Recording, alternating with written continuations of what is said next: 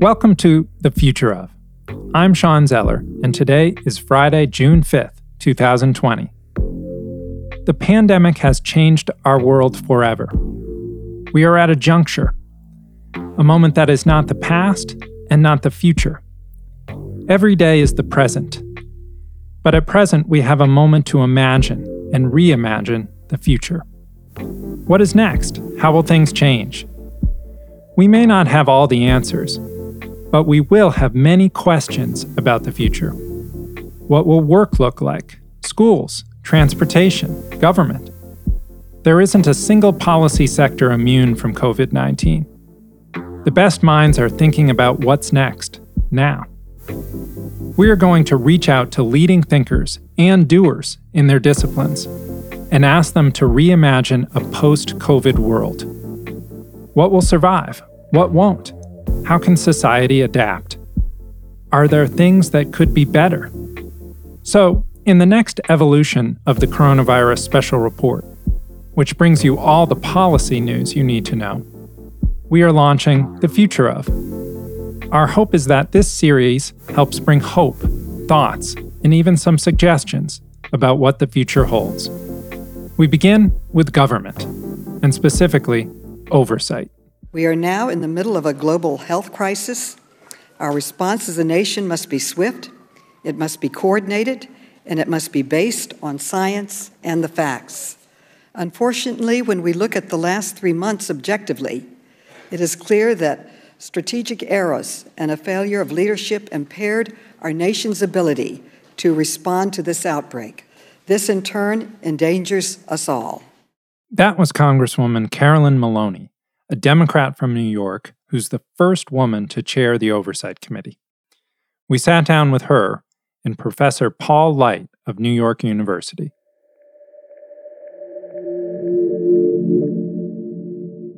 Chairwoman Maloney, you oversee Congress's Oversight Committee.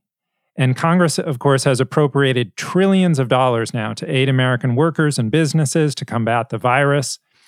There have been questions about it, about the speed, the record speed at which the money was distributed. Some went to big restaurant chains and public companies that maybe shouldn't have gotten it. Some went to very wealthy universities with big endowments. Minority-owned, women-owned businesses said they struggled to get the aid. What's your assessment now of how well Congress did, how well the administration did in getting this relief money out to the people quickly and fairly? One of the things that Congress did is that we created a select committee to focus on not only saving lives, but ensuring that the more than $3 trillion in resources are used effectively, efficiently, and equitably.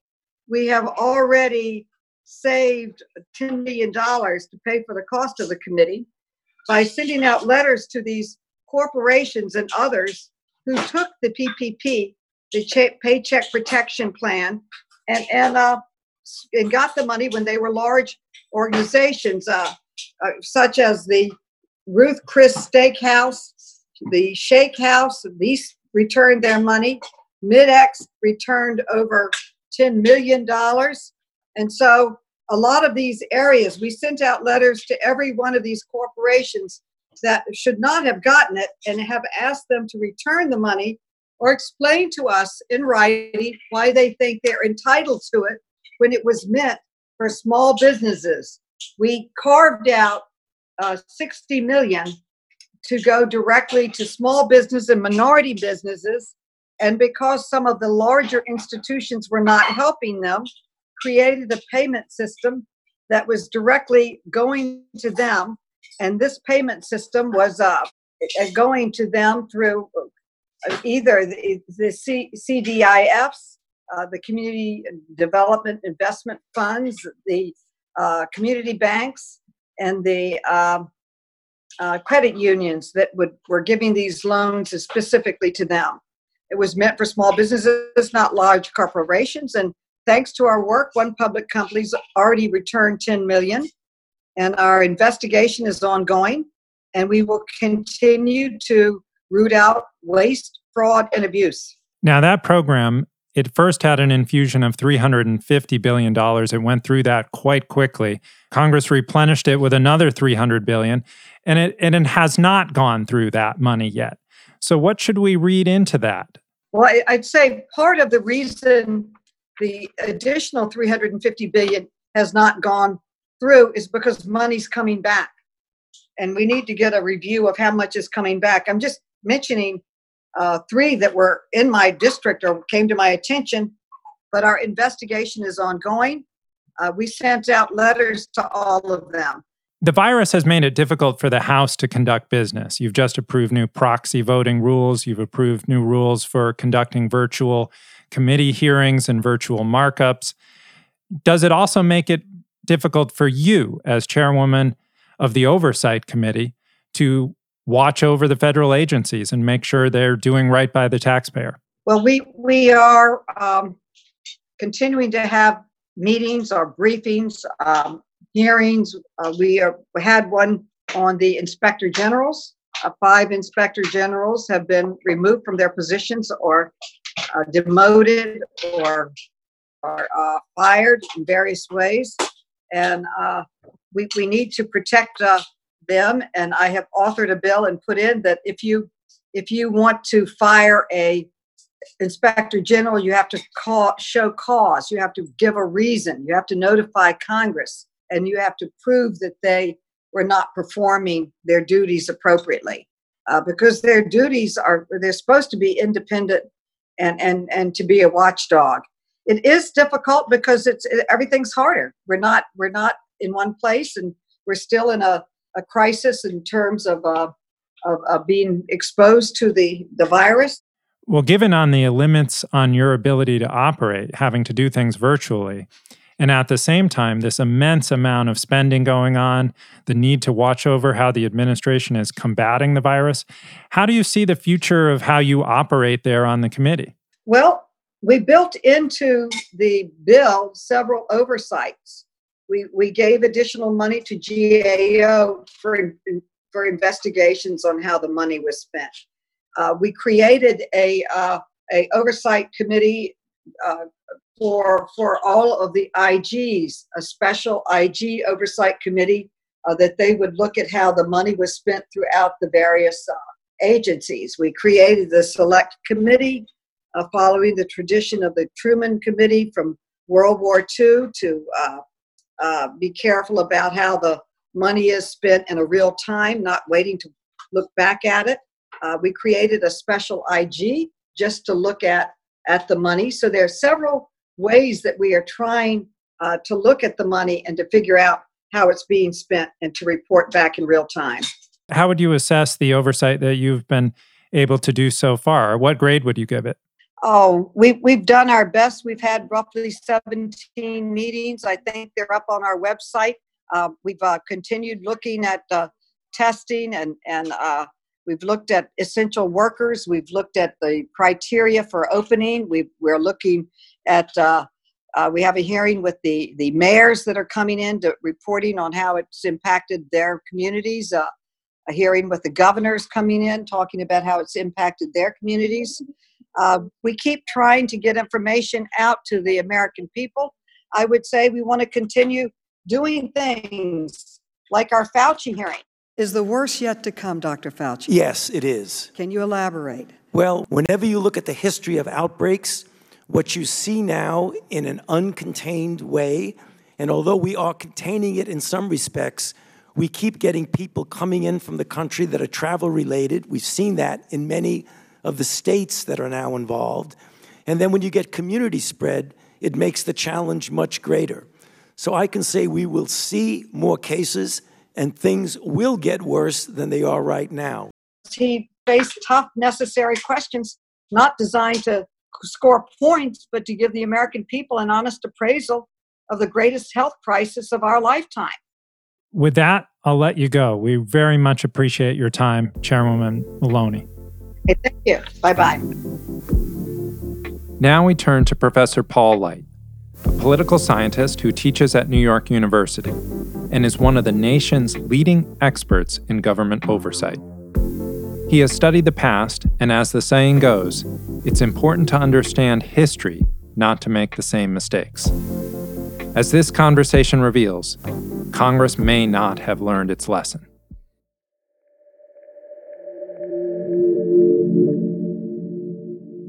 So welcome to the show. We appreciate it, Professor Light. I am delighted to be with you.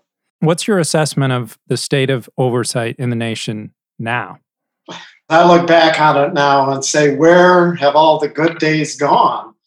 I mean, it's been a steady erosion of capacity, durability. We've seen some reporting in the last couple of days on Senator Grassley and how he's been abandoned. He's been a long, durable champion of oversight, strengthening the inspectors general, but we just have not seen a surge in oversight capacity that could accompany the increased activity of Congress, the increased threats to good government. And it's a dreary period, and we're seeing this all play out in the current debate over the inspectors general. A dreary period. When you say that and you talk about congressional capacity, are you referring to Congress's own decision to cut its own budget, to reduce its staffing, or are you talking more about growing polarization and partisanship on the Hill? Well, it's a intersection of lots of negative trends. The staff capacity has been weakened. Salaries have not kept pace. We see from the Congressional Management Foundation ongoing, reports on the decimation of congressional staffs, the pressures that face congressional staffs. We've just seen a steady erosion of capacity and interest. Polarization is part of it.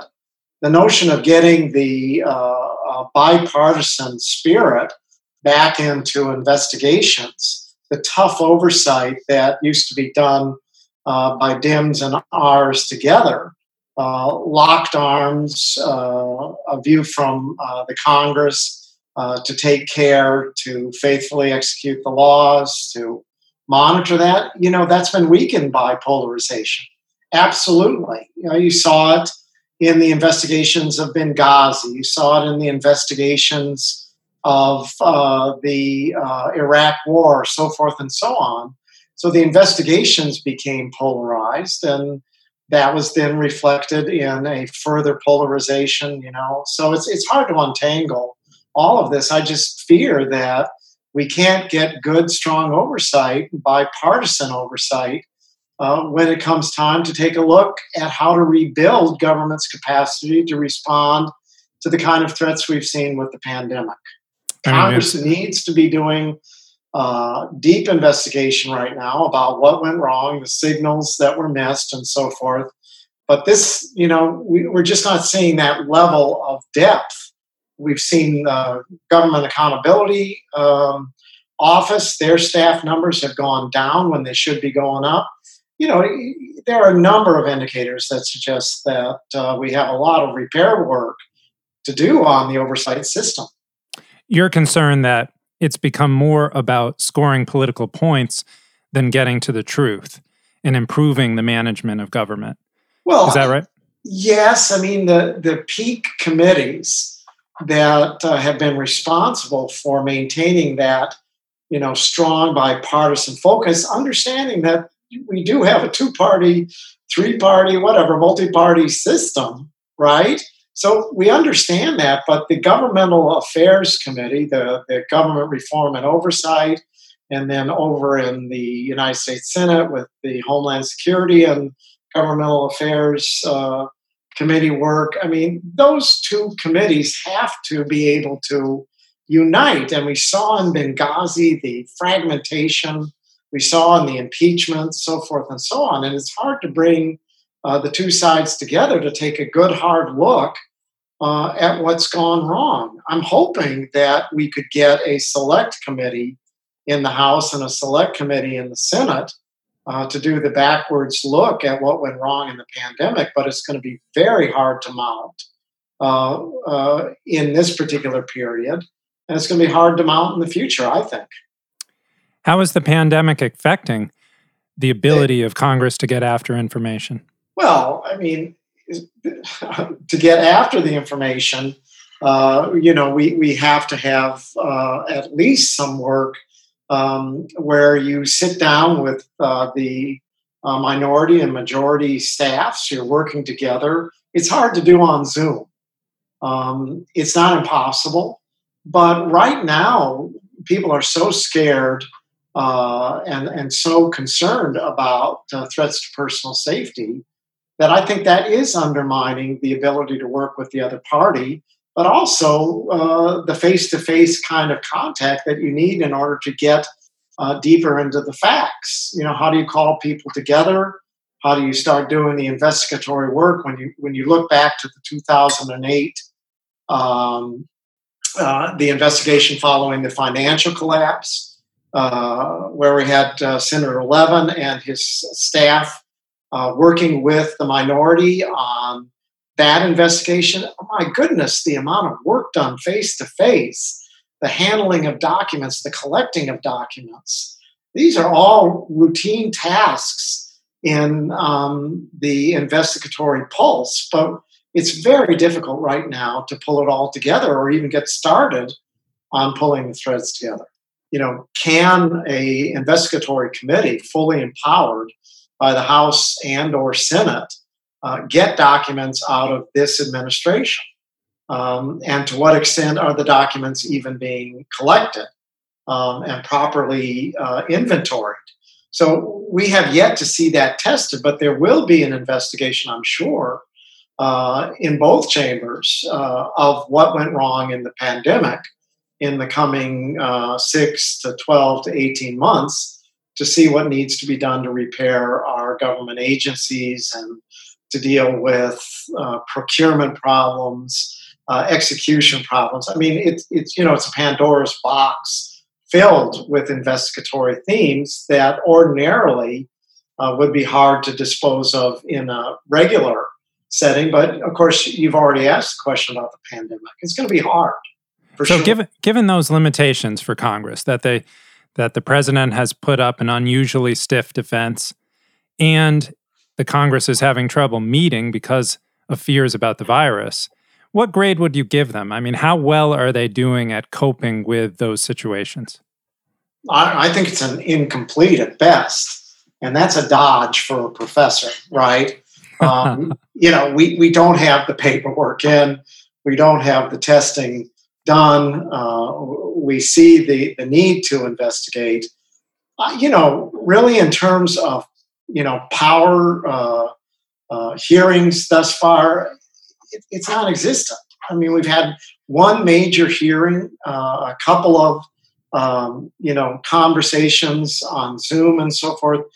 There hasn't been much of anything done thus far in terms of preservation of documents. We have sent the signal from Capitol Hill down to the executive branch. We've told agencies to preserve, to not, to start to do the inventory, but who's doing it? We haven't called federal employees back to work in a major way yet. So one only imagines what is happening with the inventory of information that we're going to need for a full-fledged investigation. Who did what when?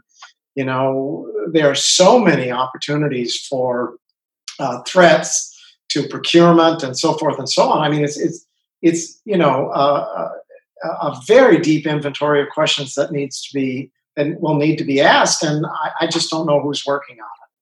What do you see the future bringing for congressional oversight? I mean, what in an ideal world would it bring?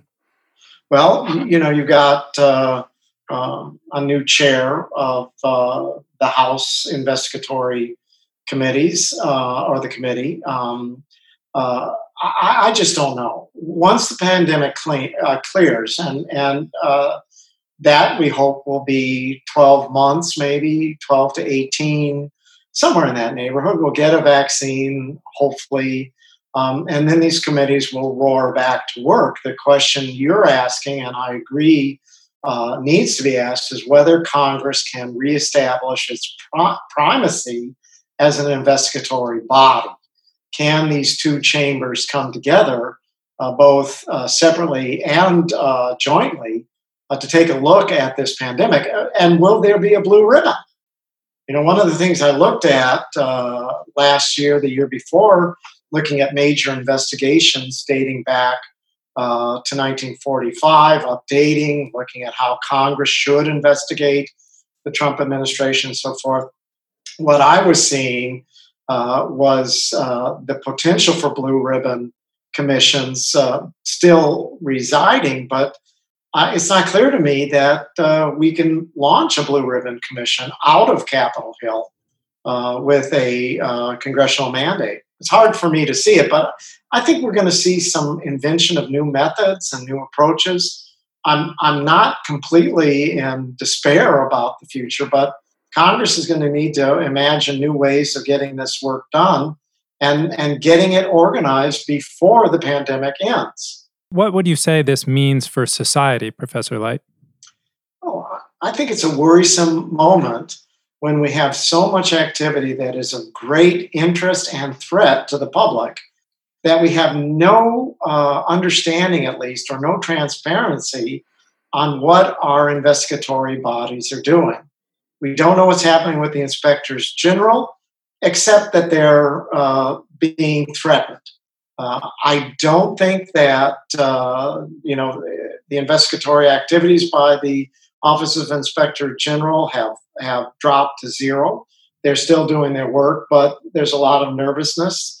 We have the Government Accountability Office still grinding away. It remains a major source of investigatory energy and thoughtful work. So we've got some peak organizations that are under threat. We have continued budget pressure on GAO, and we don't know what's happening with the committees. It's an uncertainty right now in terms of the future. I don't know what to expect.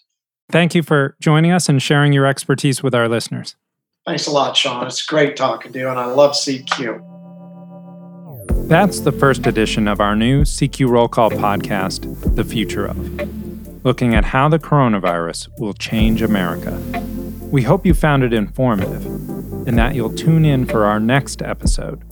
You'll find the show on your regular CQ on Congress Coronavirus Special Report feed at rollcall.com or your favorite podcast app. For all of us at CQ Roll Call, I'm Sean Zeller. Thank you for listening.